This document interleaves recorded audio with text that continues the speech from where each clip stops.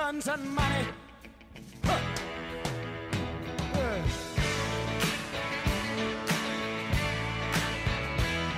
Send lawyers, guns, and money.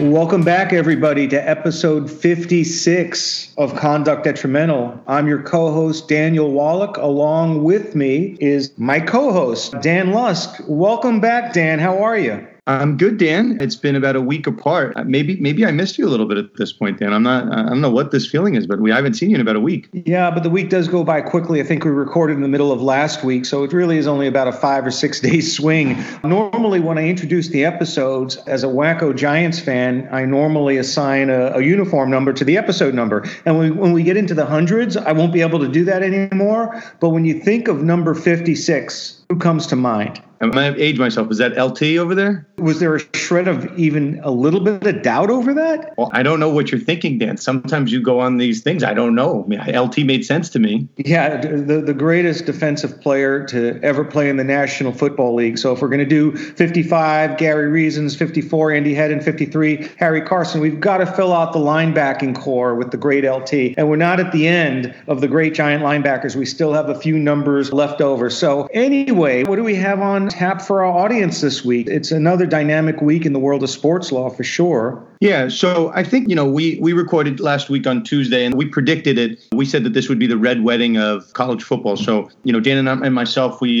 did a couple radio spots across the country. Obviously, I had great pleasure going on ESPN National, Sirius XM. But it's really this kind of, we'll say this onion of what's going to happen in college sports. So I think we'd be remiss if we didn't lead in with college sports, which still remains very much in flux. So number one, Dan, we'll talk about the current state of affairs in college football. That will encompass Justin Fields' his waiver petition, the lack of an FBS commissioner, and what's going on, maybe a looming litigation against a Big 12 commissioner. So that's number one. Number two, Dan, is an interesting decision that you flagged out of the sports betting world, the categorization of FanDuel and DFS winnings as being taxable through the IRS, which I definitely want to get into. And then number three, I thought a fun story out of the NBA bubble. Obviously, the playoffs have started. The composition of these bubbles has changed because we've obviously lost some teams. Devin Booker and the Suns have sent home, and the NBA, and I think is taking a calculated risk, but they're going to be allowing that bubble to be replaced by family members, but not casual relationships. So we'll get into that. And then last but not least, we'll look ahead, see what's going on, Dan, on the Mets front with A-Rod, Steve Cohen. It seems to be getting a little dirty over there with some barbs. But that being said, Dan, let's start off in the college football world. The news today, as we sit here on Tuesday, August 18th, is that college football will be played. There are 6 conferences that are in Division I FBS football and 4 that are out. The 4 that are out are Pac-12, the Big Ten, the Mountain West Conference, and the MAC. There is some talk, and we can get into it,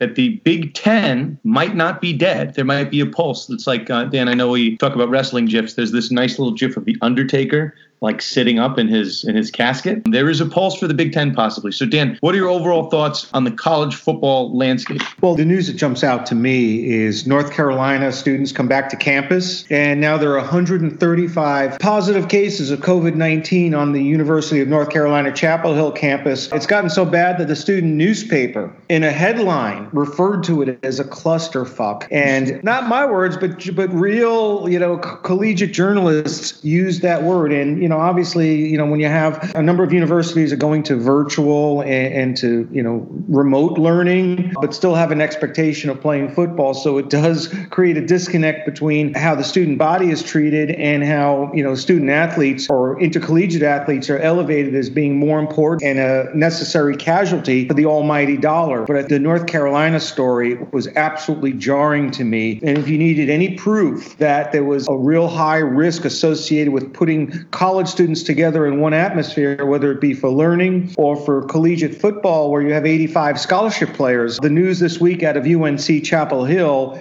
is, should send chills down the spine of any parent, any president, any chancellor who is thinking about risk management and risk avoidance. It is a situation that is rife for years and years of litigation. if this isn't dealt with in a very cautious manner. And by cautious, I mean no football. Dan, I posted that link, that newspaper headline on my various forms of socials if people want to check that out. Interesting. I mean, just so that word pun shouldn't be, left remiss. I mean, these were clusters of COVID tests that popped up on campus. The news today, 135 positive tests on North Carolina. They've only been open for a week. So that is some indication of the potential liability that would result. Now, UNC, we should mention, is in the ACC, and the ACC is planning to play football. Part of the narrative that developed last week is just as the legal conversation. We should have this talk. Dan, how is it possible that doctors can have two completely varying opinions on the same type of data? You have doctors telling the Big Ten and the Pac-12 it's not safe to play college football. In a sense, they're saying that your liabilities will exceed anything that good will come of football. And on the other end, from the SEC, the ACC, and the Big 12, their doctors, and I read an opinion from the Duke's doctor, I guess the head doctor the ACC is listening to, that it is safe to play college football. Again, just like we are looking in the political context, two people are looking at the same data and analyzing it very differently. I think it's kind of important to know that this isn't really atypical in the legal sphere, right? You could have dueling experts saying the exact opposite things, but now we're in a world where college football is dependent really on the doctors. It's not dependent on the sole opinion of the players. That takes me to where, I found really interesting. I know we wanted to talk about this. Justin Fields, he's the quarterback of Ohio State. He's, by all indications, probably going to be the number 2 quarterback in the selection in the upcoming draft. Number 1 being, obviously, Trevor Lawrence that we've spoke about. And now Justin Fields is having his own fingerprints on the college football discussion. He started the petition on Sunday night that was to basically save college football. And it was a petition to reinstate the season or otherwise allow athletes to transfer off campus without any type of having to sit out for a year. Dan, last I checked, that petition got about 250 signatures, in its first day. So Dan, what are your thoughts really on how this Justin Fields petition impacts the landscape, if at all? 250,000. Well, here's the thing. Athletes can always withhold their services, but collegiate athletes are powerless to force athletic conferences, schools to play football. It's a little bit too late in the time continuum right now. We're in the middle of August. College football season begins in a couple of weeks. This kind of dramatic reversal isn't going to happen on the basis of a signature campaign. These are decisions that are going to be made at the conference and at the school level, and the conferences have really made their decision already. And as private associations, their decisions really are almost,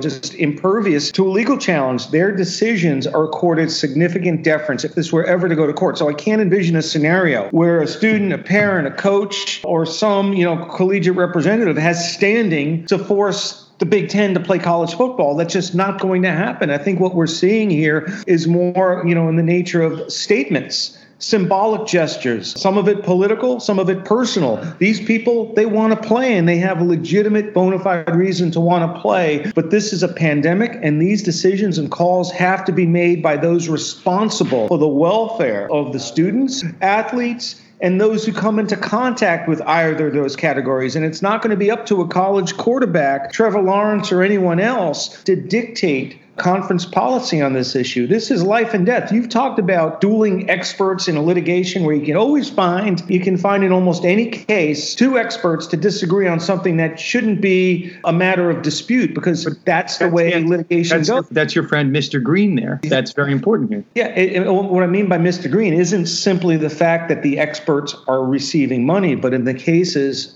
in which expert testimony proves to be important, those are civil lawsuits regarding monetary liability. Here we're in the world of not just monetary consequences, but health, life, safety, and potential severe long-term health consequences. This should not be a battle of dueling experts. When we're talking about life and death, the experts should kind of fall out on the side of caution here rather than putting up the green light. So I think it's disturbing that you have medical experts disagreeing on the feasibility of these athletes congregating in one place and playing football and not spreading a virus. If we've learned anything from the episodes from the St. Louis Cardinals and the Miami Marlins, if professional athletes can't rein in their behavior and their excesses and not go to coffee shops, clubs, or strip bars, or in the case of an NBA player, I guess it was a strip club, how are we to expect a heightened level of behavior from college athletes in the 18 to 21 age range who aren't playing in bubbles. So just to kind of,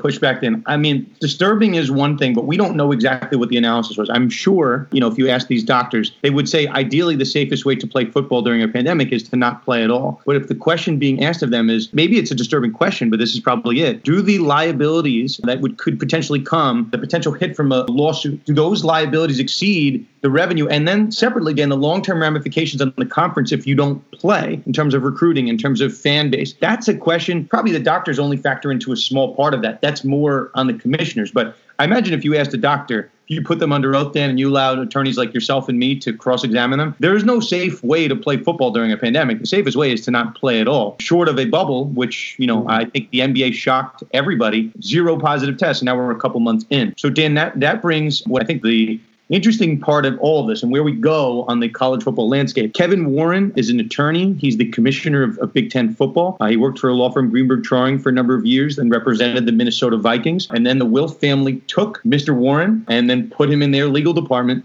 for the Minnesota Vikings for about 14 years. Why am I talking about Warren? He was then handpicked a couple months ago to run the Big Ten Conference, to be their commissioner. Last week, we talked about our fellow Dan Patrick, talking about a 12-2 vote that happened in the Big Ten Conference. There's some reports that maybe that vote didn't happen. And now there's people that were in that room, particularly the Minnesota president, is saying, well, it wasn't necessarily a vote. It was a conversation that Kevin Warren was leading, and we all agreed. And then there's other reports from anonymous sources that Warren made a decision alone to cancel college football, and then everybody else just kind of agreed, and he wanted everyone to have a kind of a unified consensus front. So where that leaves us, Dan, today, August 18th, there are parents of these athletes have demanded answers from Kevin Warren and the Big Ten. How this decision came to be, there's questions that you and I were just talking about, how the medical played in, how the revenue played in, how the recruiting played in, what that decision was. Now, Dan, to your point, parents don't really have any legal authority, but there's this kind of unspoken thing. Donor monies control the school, so you have to appease these people, so to some extent. So I'm just going to read you a quote. It looks like there's no confirmation on this, but there's a very famous college football attorney. His name is Tom Mars. People might remember that name. He represented Justin Fields when he was transferring from Georgia to Ohio State to petition the NCAA to not make Justin Fields, who we just talked about, he's a very high-level college football player, to not sit out a year from having to transfer from Georgia to Ohio State. So now Tom Mars is back in the news, Dan. He's talking about filing legal papers against the Big Ten. And I'm just going to quote from an interview he had yesterday on SiriusXM College Sports. Quote, "I'm on the verge of coordinating a massive request for emails, text messages, presentations, and financial analysis from all member institutions in the Big Ten. And they'll be required to produce those under Freedom of Information statutes." And then he goes on to say, either they're going to give them to me there, or I'm going to sue them for violating Freedom of Information, FOIL, as we call it over here in New York. Dan, what are your overall thoughts on where this goes, and if there's any legitimacy to what Tom Mars plans to do? Well, I think it might be DOA, the Big Ten. Are we talking about the Big Ten here? That's a private association. This is not a public agency that has any transparency obligations with respect to public records requests. They're not an agent of the state. It's a private association whose internal affairs and internal decision-making is not anybody's business but the member institution. So I think there's a fair amount of posturing here by a lot of interested parties, but unfortunately not parties that have any legal standing in which to demand such things. And I want to get back to Kevin Warren for a second. As a first-year conference commissioner, he's in a really difficult spot here because he's made his decision. If he wavers or equivocates or backs down from this, he's going to be a one and done, just like a lot of the college, student athletes who go play their freshman year and then declare for the draft. But he's not going to have any draft to enter. He's going to be done as an effective major conference commissioner if he waffles like this. There are not going to be any changed circumstances that allow him to change his decision. The circumstances are either static or they're getting worse. Right. Nothing has changed. Nothing has changed. Yeah. So to waver here makes him look incredibly weak. And I think he has very little choice as a first-year commissioner than to stand his ground. Personally, I think he's right. I think he made the right decision, but it's going to show he's going to need a lot of strength and fortitude to not buckle under to all the public pressure being foisted upon upon him by, donors, parents, student athletes, maybe even some college presidents and chancellors. He's got to hold his ground. And I think this is really going to be a test of Kevin Warren's effectiveness as a conference commissioner. I mean, we had another first-year commissioner who faced a similar test, and his name was Adam Silver. And when presented with the controversy known as Donald Sterling, Silver passed it with flying colors. Like banned for life. But keep going.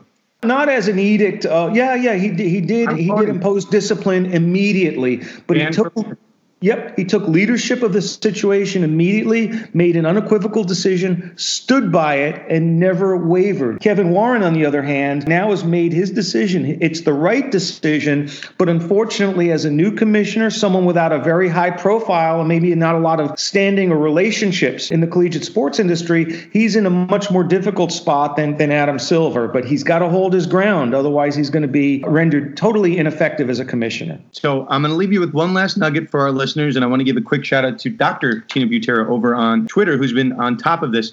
Kevin Warren has a son who's playing for Mississippi State that's in the SEC conference, and he's playing football. Not the optics of it's not safe for the Big Ten to play, but it's safe for my son to play in the SEC. Interesting. I'm not commenting either way, but interesting. So he's definitely in hot water. That story is not going to go away anytime soon. And Tom Mars has said that transparency, that's what's lacking with the Big Ten decision. So we'll see what happens on that regard. So now, Dan, moving on to our second topic, one that is near and dear to you and your personal practice in the sports betting space. This new decision and the new IRS ramifications of FanDuel winnings and DFS winnings. This could mean a lot to bettors. I mean, it escaped real tough tax ramifications for years, but it looks like the tides might be changing again. So what are your takes on the situation and kind of what's transpired to fill our listeners in? I wouldn't look at it as the daily fantasy sports industry escaping ramifications. I think the IRS memo from a lawyer within the Internal Revenue Service isn't binding on anybody or any court, and it doesn't necessarily hold up to scrutiny as I've taken a much closer look at it. This is an analysis over whether these daily fantasy sports contest entry fees, the entry fees that all the DFS players contribute to be part of the contests, whether those are taxable wagers. And if they are taxable wagers, the IRS is going to want a cut of them in the sense that if it's an authorized wager under state law, the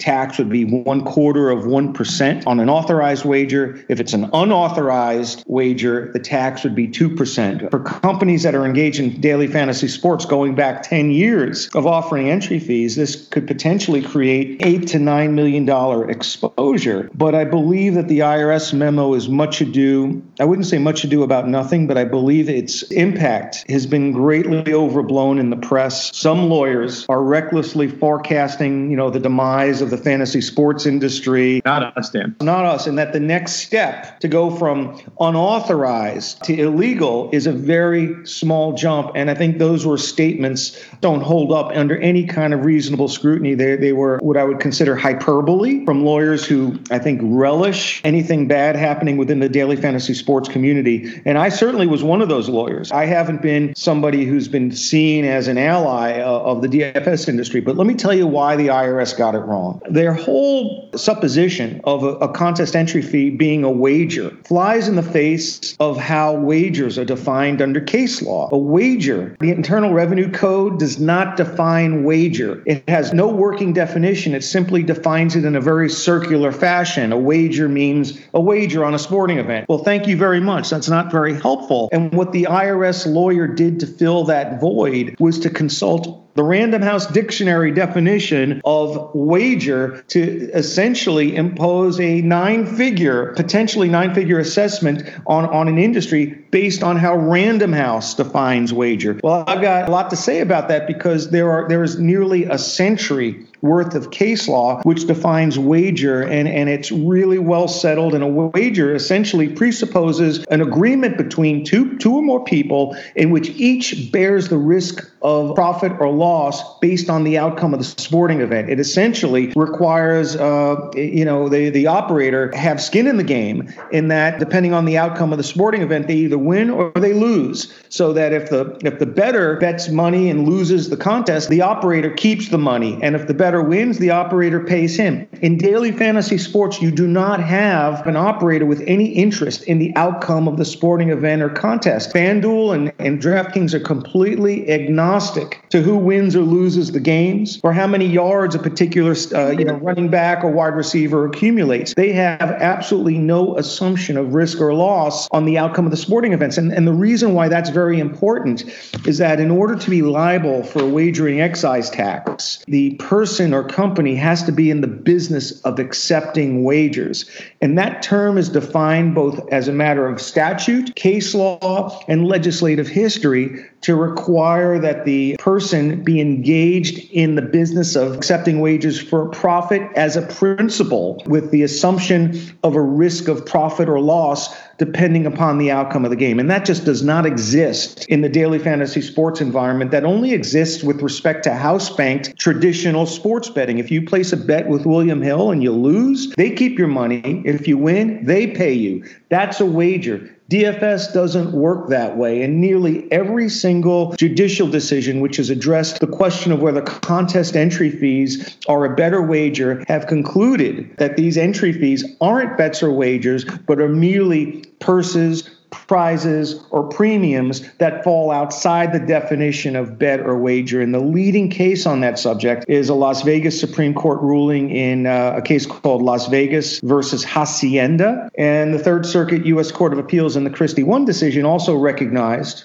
that DFS entry fees are legally different and distinct from traditional sports wagers. So I think at the end, this ruling doesn't really have any force of law today. And ultimately, when it materializes in a judicial dispute, I think the courts are going to come down on the side of these these entry fees not constituting wagers, and there really won't be any long-term repercussions that the industry faces. Certainly, this will not spill over into other areas of federal law, such as the Wire Act or the Illegal Gambling Business Act. It is confined to federal taxation, and the requirement of being in the business of wagering is so narrow, and it requires, basically that the operator have a risk of winning or losing based on the outcome of the event. So I think it was wrongly decided, and ultimately this battle will be decided in the favor of the industry. One point that I saw was interesting. I remember when there was a whole legislation about, making poker illegal. I remember that because that was a really big thing when I was in college. We were all really into this poker boom. I think I might have got my 10,000 hours in playing poker, but neither here nor there. I remember, though, that the conversation was whether poker was a game of skill or a game of chance. And as someone that's played poker, I've gotten significantly better from hours and hours of playing poker. So someone at some point made the distinction when it came to poker that poker was a game of chance. Same conversation happened with DFS, obviously, not just so long ago. I have a problem, Dan, if this guy's taking definitions from Random House. First of all, he should be taking definitions from Webster, because everyone knows that that's the correct dictionary of choice. That's an unofficial sponsor of this podcast. I just think at the end of the day, Dan, you're kind of hitting the nail on the head. You got to ask the people that understand what wagers are, right? I'm a poker player. I understand that that's a game of skill. I think that DFS, to some extent, and you can push back on me on this point, I think it's more of a game of chance than poker is. I think poker is shown over time you can get better at the game. DFS kind of relies on factors that are somewhat beyond your control. But, I think, Dan, we could both agree a wager on a general sporting event, that's not a definition. It's not a good definition. It's not a good legal definition. That shouldn't be something relied on. You're better on asking people like yourself and me and just the gambling community what qualifies as a wager. For someone in the IRS to issue an opinion that kind of just shows they have no familiarity with the substance of that they're commenting on, I think is problematic. And that's why it's important to have lawyers like yourself in the space that are kind of fighting back on that narrative. Well, thanks. I think it's important because the narrative has been suggested that this is a seismic decision that can impact the futures of the company and cause all this peril. But you raise an interesting point about legality of poker. All this stuff is decided on the state level, and each state has its own definition of what constitutes gambling or illegal gambling. And in some states, like that follow a quote unquote predominance analysis, where you evaluate whether a skill has more of a dominant role than chance. In states like that, poker is considered legal. But in a state like New York, which is the case you're referring to, It's the Di Cristina case from a few years ago. New York adopts a lower threshold for what constitutes gambling. It's a materiality test. And under a materiality framework, poker would be considered gambling. So it really does depend on what state's law will apply. Poker, like fantasy sports,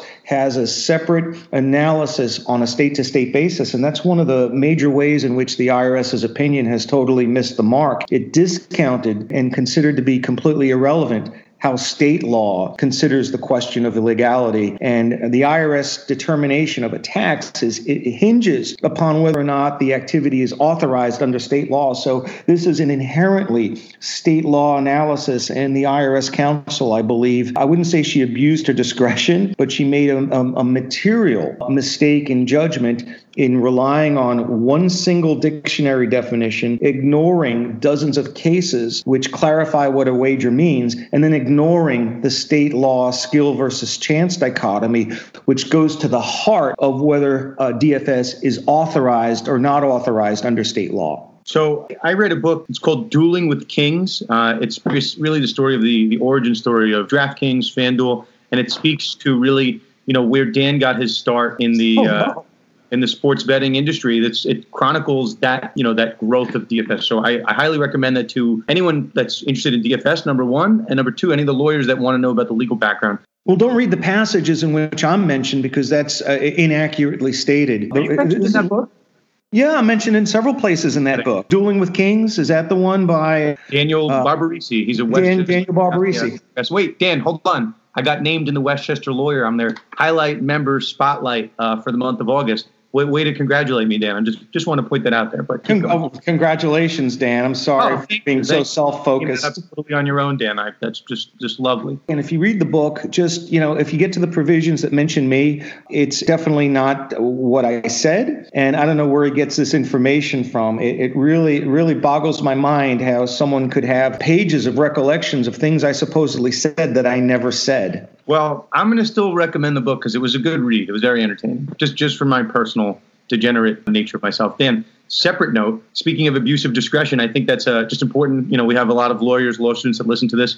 I had a big win this past week in my legal practice. I got awarded summary judgment on one of my cases. So that's going to go up on appeal, Dan, and we're going to be looking at that same standard, abuse of discretion. So Dan Lust will hope for an abuse of discretion, but in reality, in most... I don't want an abuse of discretion. I won on summary judgment. Case dismissed. So no, but you see the opposite. The alternative would be de novo. De novo review would be the appellate court considering the issue anew. I want that standard. Do I want them to find that there was an abuse of discretion? No. I don't want that.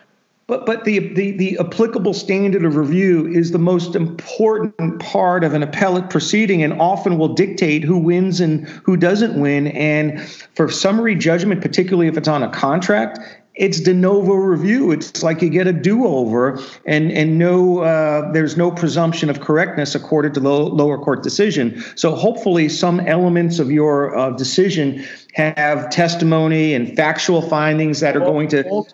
It's all testimony. It's a summary judgment at the end of discovery. So it's not a contractual case. It's a high exposure personal injury case. But neither here nor there. That's not sports law. There's more law. So Dan, let us go to a more fun topic. That's our third topic of the day. So we talked, and Dan, you and I have spent so much time talking about how Rob Manfred might have messed up the baseball's return, and you probably unintentionally, were singing the high praise of Adam Silver. I'm on board with you with that. Sometimes the podcast is more interesting when you and I disagree, but this is one thing that we do agree on. And why do I bring up Rob Manfred maybe messing some things up and Silver not messing things up? That is the NBA's prohibition on what Woj called casual relationships. So, I mentioned this early on. I think it was a calculated risk. If people are leaving the NBA bubble, it's okay to let some family members in. Up to 4 guests are allowed in the NBA. But what the NBA did say, very interestingly, I'm sure the lawyers were involved in this, Adam Silver being a lawyer himself, essentially, if you're what's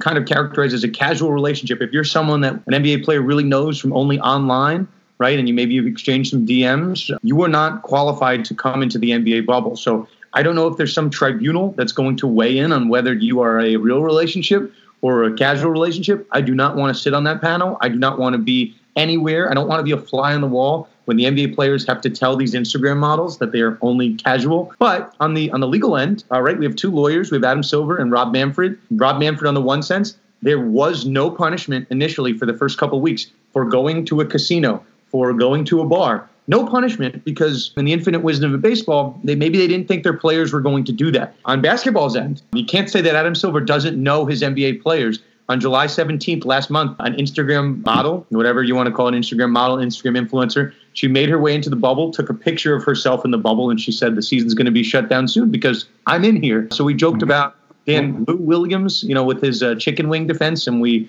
joke about an Instagram model coming into the bubble. But Silver's laying down the law. He's going to filter in your guests, which maybe seems a little big brothery, but I think if you're trying to save the season, you're trying to keep up this scoreless streak in terms of COVID positive tests, I have no issue with it, Dan. What do you think? Well, I mean, it's a rule that's necessary, but it's so ambiguously defined what casual is. I mean, remember the experience of the anecdote of Monte Teo, the Notre Dame football player he was catfished online and supposedly had this intense committed relationship with someone he had never met. NBA players have, not all of them, but there's just a history of NBA players going to strip clubs and the models and porn stars loving to get photo ops with NBA players. So there's certainly a history that justifies a rule like this because, one person gets in the bubble that could create a spread of the virus. You have to have a zero tolerance policy, and if you're going to limit or have exceptions, the exceptions have to be very narrowly defined to your family and to really close individuals. The entire goal here is to keep people out of the bubble, not to make more and more exceptions for people to come in, because that's going to defeat the purpose. The NBA and the NHL have had a pretty exemplary record so far of safely conducting their games. And what differentiates those leagues from Major League Baseball and college football and the NFL is the openness of the latter and the cloistered and the protected bubble atmosphere in which those other leagues play, and it bears out in the numbers. So I give Adam Silver a lot of credit for clamping down here, even if the standard is somewhat amorphous. On that, Dan, we missed a story. It was just right after we finished recording last week. A rookie cornerback for the Seattle Seahawks. It's Kema Siverand.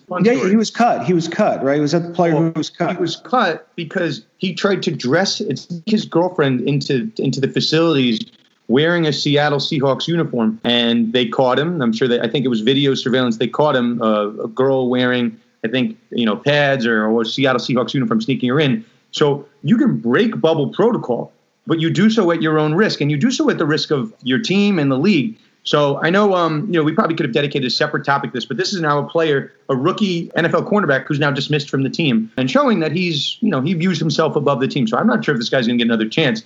Now, Dan, similarly, I don't want to spend too much time in it because I want to make sure we get to other topics, but going to baseball very briefly, I do want to give credit where credit's due for Rob Manfred. They have switched gears since originally not having a protocol, and then they assigned these MLB compliance officers to, try to make sure that guys weren't sneaking out and pulling what they did in the Seattle Seahawks. So two pitchers, Zach Plesac and Mike Clevenger. Clevenger, he's one of the best pitchers in baseball for the past couple of years. Those guys broke protocol on the Indians, and there was team meetings where, I guess per reports, Plesac got in trouble, and then Clevenger was kind of backing up Plesac at the meeting, and then video surveillance showed that also Clevenger went out. So not the cleanest situation. The latest development on that front, Plesac and Clevenger, I guess, spoke their case to the team to try to be allowed back on. And I don't know how well that was received because Oliver Perez, another pitcher on the team, came back and said, if you are to allow those guys back in the team,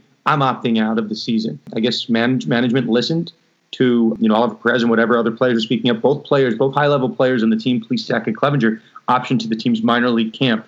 So, credit where credit's due for Manfred in Major League Baseball. They've reversed course in a much more stricter approach. I mean, these guys are high-level players for a competing team. The Cleveland Indians are now no longer with the team. Maybe not canned for good, but definitely sending a message on that. I don't know that Oliver Perez is the best emissary or ambassador for that message. A 39-year-old non-essential relief pitcher, but non-essential relief pitcher, Dan. That's fascinating. Did you watch him pitch for the Mets? I watched in the league. Mets. I watched destroyed for the Mets, but don't say he's non-essential. That's blasphemous.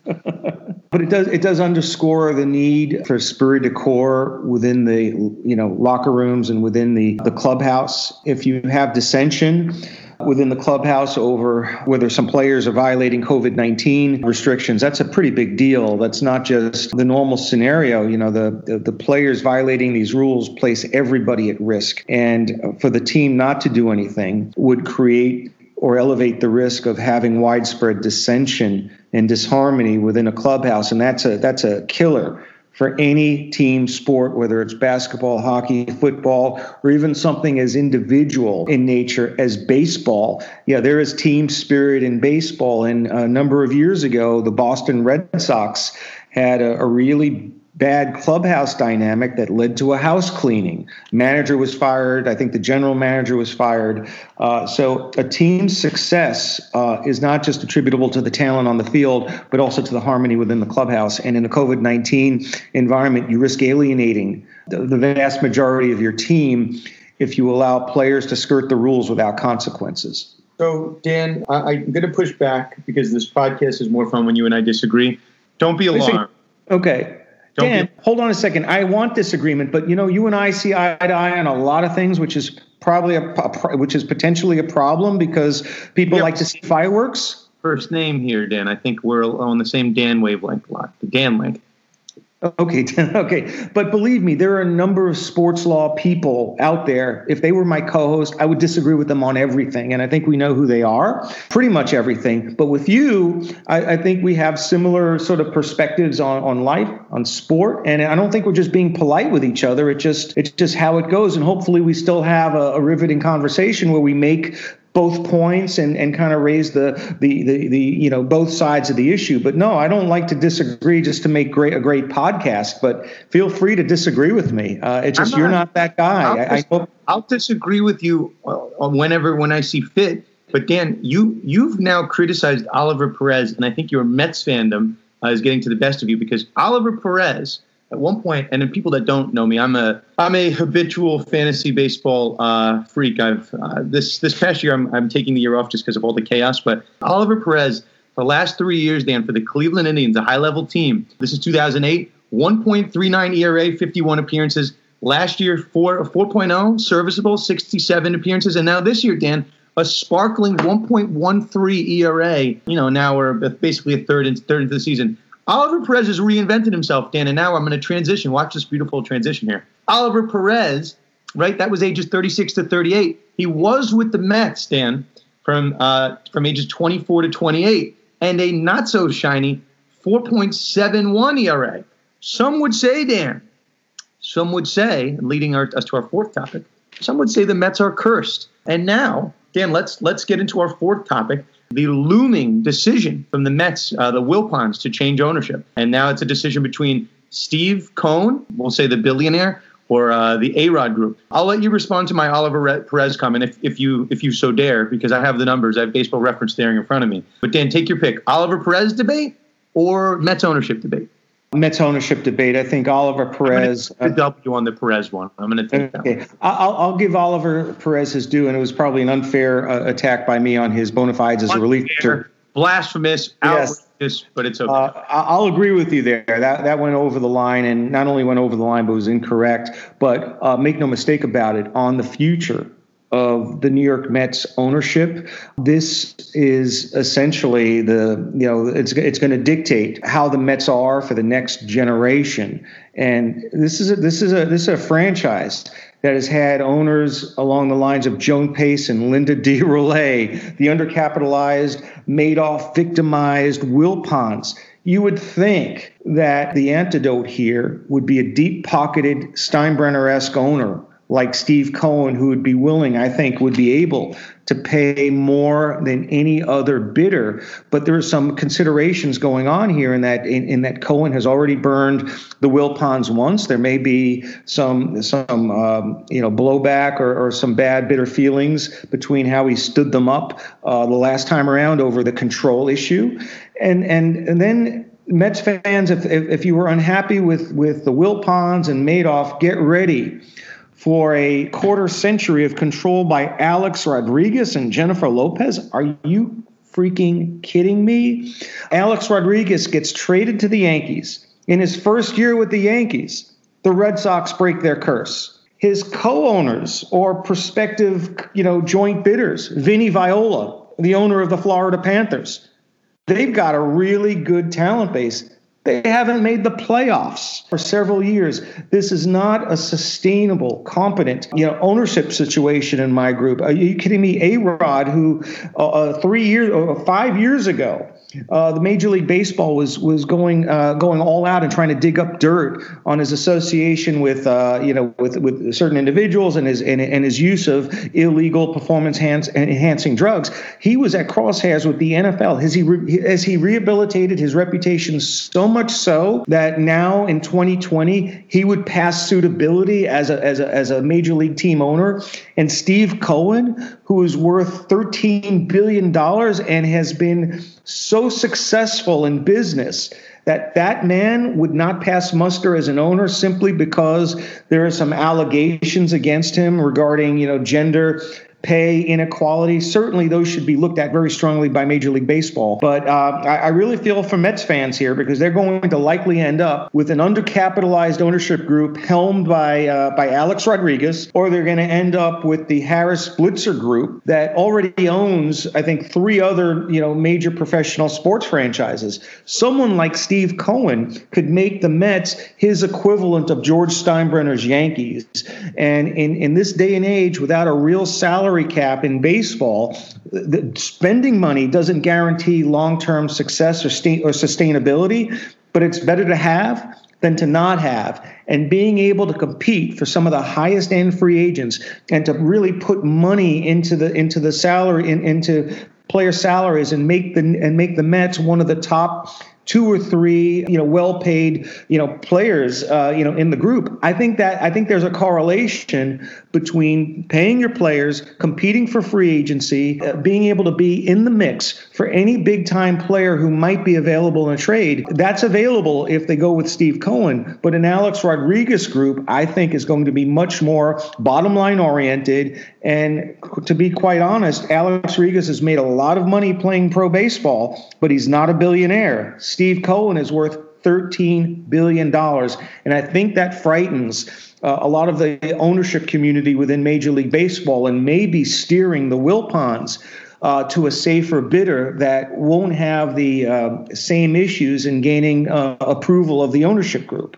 So, Dan, I won't preface it with I'm intending to disagree with you, but the discrimination charges against Cohen, I want to say against Cohen, but that are, we'll say, in the... Against his company. Yeah, well, it's the company is Stephen A. Cohen Capital. So there's sexual discrimination allegations that were filed against his company in 2018.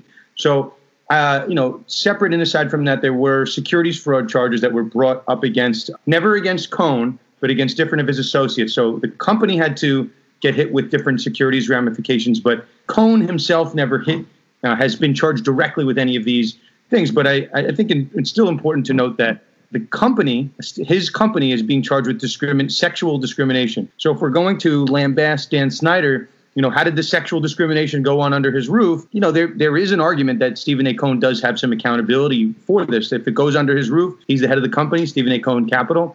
I think that's a fair strike. So now, to your other argument, A-Rod definitely has skeletons in his closet. I don't know if I've never heard of them. Maybe they exist. I've just never heard of them.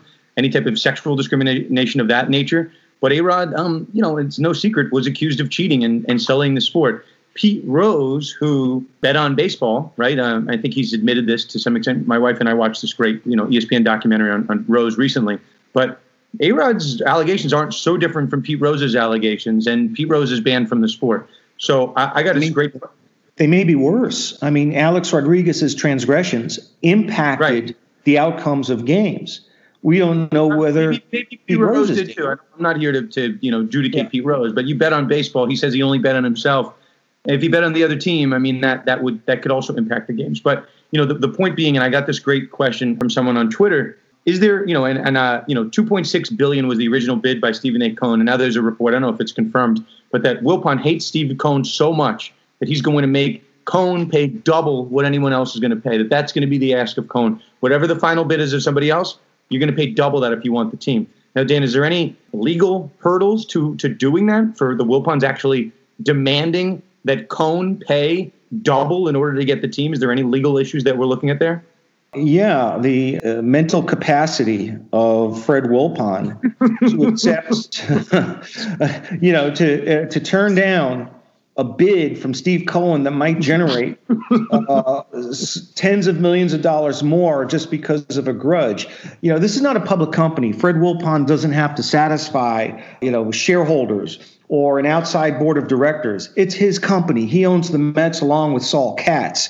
And that would be, and I'm sorry for mincing words here and using my second profanity, but that would be Fred Wilpon's go away, fuck you to Mets fans. That's your second F-bomb on this podcast. Yeah, to sell the team to somebody who would be the least or not the most capable owner in terms of financial might. Listen, Fred Wilpon and the Wilpon family, by comparison, their legacies are going to look worse and worse and worse with every year of a Steve Cohen-owned group or quite frankly, any other ownership group. But selling to Cohen, who in turn would raise the payroll, start going after free agents, it would really minimize Wilpon's legacy as a Mets owner to the extent he even deserves a legacy. He really doesn't. I mean, he's had some successes, but overall, the last 10 years post Madoff, the Mets have not been a model franchise. So I think for some ego reasons, jealousy and insecurity, he would like to see someone other than Steve Cohen own the team because of how bad Cohen's ownership of the Mets would make Wilpon look in retrospect, even though his reputation really is at an all-time low right now. I mean, he has his son basically running the organization. His son with absolutely no qualifications in management and business, basically a failed baseball player whose sole qualification for running a major franchise is that he's in the same bloodlines as Fred Wilpon. And you could make the case that, Hank Steinbrenner and the Steinbrenner family is along the same lines. Their, qualifications are no different than Jeff Wilpon's, but one organization is well run, the other is an absolute mess. And for Wilpon to do anything other than do what's in the best interest of Mets fans, I think would be such a shame. And the way it's headed right now is I think he's so insecure and feels so bitter about that sale price or that sale collapsing that he would look for any reason to sell to someone other than Steve Cohen. And I don't think it's going to require more than double the amount. But if the Mets were worth, or if the bid on the Mets was $2.6 billion pre-pandemic, I can't see how it approaches anything close to that in the current environment. I think we're looking at a $2 billion range. If Cohen wants to grab the team, he can outbid anybody. It's just a question of playing poker. How high does he need to go? If he's willing to match the pre-pandemic sale price, it's his, unless Fred Wilpon takes utter leave of his senses. My only concern is that Wilpon's son is not named Dan, or else I would totally trust his judgment on running the team. But seriously, though, I mean, A-Rod, I can see the argument why A-Rod would be better for baseball overall. I mean, baseball throughout this pandemic, Dan, has been getting hammered just in PR in terms of ratings. Basketball and hockey have emerged from this as, with cogent leadership, and they have the right people at the helm. Baseball, I think just the optics, and we'll see what the ratings bear out as we get toward the end of the season. I just think baseball looks very, we'll say, odd in an empty ballpark with the fan noise. I just think the whole experience is very odd watching it. I have a hard time watching baseball games. And for someone like an A-Rod and a J-Lo, baseball's never had that level of an owner. Someone like Mark Cuban, who's in the spotlight, they've just never had. I mean, maybe Steinbrenner to some extent, but that's not the same, we'll say, like A-list levels of celebrity. And I don't necessarily think it would be a bad thing for baseball. And I will say, Dan, could we assume that Steve Cohen's going to put his billions into the team? I don't know if we can assume that. Steve Cohen's a billionaire businessman because he's made really smart decisions with his money his whole life. I mean, we've seen, Dan, and maybe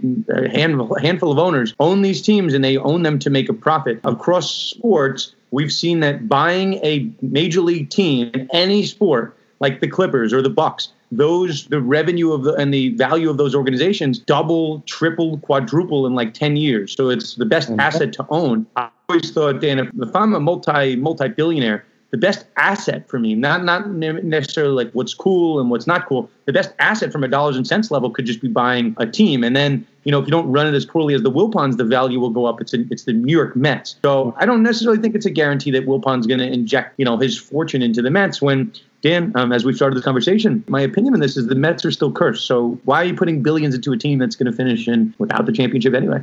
Well, every team's fandom thinks that they're cursed. I'm a Rangers fan. I thought the Rangers were cursed for 54 years. Eventually, they won a Stanley Cup. The Giants had 13 years of lousy football. Can you imagine 13 years? 13 years is not an eternity. They won 4 Super Bowl titles. The Jets, oh my God, going back to 1969, they too will win a Super Bowl at some point. I think it's a long way to compare Alex Rodriguez to Mark Cuban. Mark has real money. Alex is just the front person for the ownership group, and the real money behind the scenes is Vinny Viola from the Florida Panthers of the National Hockey League. I think A-Rod is a magnet for controversy. Everything that he's done over the course of his professional life attracts a lot of negative attention. He just can't help himself. And a leopard is not going to change his spots. He's going to put his foot in his mouth. He's going to do something that is, just PR foolish. I mean, if Derek Jeter, who's conducted himself in an exemplary fashion as a player, is experiencing a rocky road as a Major League Baseball team owner, although this year I think he's been vindicated. I think the future of Alex Rodriguez as a team owner. Jeter's been vindicated this year. This is the biggest hit he's taken. His team was infected with COVID. The team is performing much better than expected. He made some difficult player personnel decisions that he was lambasted for at the time, and I think over a long term he will likely be vindicated. But the point is, if Derek Jeter can't enjoy a smooth honeymoon, Alex Rodriguez, who's a magnet for controversy no matter what he says or does, is going to have it 10 times worse in the crucible of New York City, where every action, every step is magnified times 100. He's not exactly one of the smoothest people in dealing with controversy, and I think he'll bring more of the same to the Mets if he's the symbol and the leader of this organization, somebody who hasn't accomplished anything of the magnitude of either Steve Cohen or the principals in the Harris Blitzer group. I mean, he's just basically a front person for somebody else's money. I have this sneaking suspicion that you just don't like A-Rod. I think I'm pretty confident at this point. I watched him for many years. I loved him as a player. I absolutely loved him as a player, but there's just so much bad karma and bad juju around him that I can't imagine that goes away. And as an owner, it's going to be completely different. I'm going to disagree, Dan. I think that A-Rod could be good for the sport. And you're right. He's not like Cuban on the dollars and a businessman level. That's probably closer to Cohn. But on a celebrity level, who knows who the Blitzer group? Who knows Stephen Cohn? Yeah. You and I know them. But the sports fans in general, the one that you want to turn on the eyeballs, they know who A-Rod is. And I want to push back at you a little bit on Jeter. Jeter started off on a rocky road because his first trade, right? Let's get rid of Giancarlo Stanton. That's my first move as part of the Marlins. Who am I going to trade him to? Let's trade him to the Yankees. That makes so much sense. So Jeter, I think, rightfully got crushed for doing that. The optics did not look good at all. So, wait, who wants a mulligan on that trade? The Yankees, who are now stuck with Giancarlo. Why they want Starlin Castro so bad? Starlin Castro's not that good. But the optics look terrible. I mean, I'm just going to say, the Yankees can afford Stanton's salary. That's one thing. But the optics of you have 30 teams to trade Stanton to. And I remember, you want to hear the crazy part? I'm a San Francisco Giants fan. There was a deal done to trade Stanton to the Giants. And the Giants are terrible now. Yeah. Probably would be a little less terrible with Stanton. But that's how to look terrible as an owner of a team. I mean, this isn't necessarily a legal topic at this point. But I think that A-Rod, Dan, and we can talk as much, what he did poorly in his career, in the whole steroid cloud that he was involved in. A-Rod has completely reinvented himself. A-Rod is... he's now aligned himself as a mediocre TV analyst. I think those who want to see A-Rod in ownership are those who have to watch him and endure him on Sunday Night Baseball. I'm just going to tell you, Dan, A-Rod was probably his Q rating, whatever you want to call it, was like 0 when he was in Major League Baseball. And now the guy, and he's on the verge of, and I'm watching stories by Bob Nightingale that he's the front runner, that he's the Mets pick, he's Major League Baseball's pick. The guy's reinvented himself. So I don't necessarily think it would be a bad thing. I don't think it would be a bad thing. Steve Cohn would not speak. He'd be in the background. Maybe he'd spend money, maybe he wouldn't. A-Rod's going to be at the top of this. And I think baseball, I think they're getting hammered in the ratings, and I think a guy like A-Rod might be a lightning rod for that. Dan, I don't have anything else on this topic. Anything else to add before we close up on the Mets debate? No. I think it's been an eventful week, a good episode. We've covered a lot of terrain, and this is not we can't go 2 hours here. Eventually, when we get our own show, maybe we could do a 2-hour block. But I think this covers a lot of territory, at least for this week. It's been another good one, and I look forward to seeing what's in store for the sports law world within the next week. We may be getting decisions in the Zion Williamson case, and of course, the COVID-19 impact on the sports world is never ending. And the stories that we talked about earlier in this episode will get a little further down the pike, and we may see some resolutions as to some of these initiatives. So I expect another similar week of great content. As Dan mentioned on the last episode, it really helps grow the show if you can leave us a review on Apple and rate the podcast as well. 5-star reviews are very much appreciated. And that being said, Dan, I think we can put this in the books, and we will see you next week on another episode of Conduct Detrimental. As always, Dan is on social media at Wallach Legal, myself, Dan Lust, at Sports Law Lust, and the show, Conduct Detrimental, is at Condetrimental. To all of our listeners out there, thanks as always, and to Mike Piazza, I'll talk to you soon.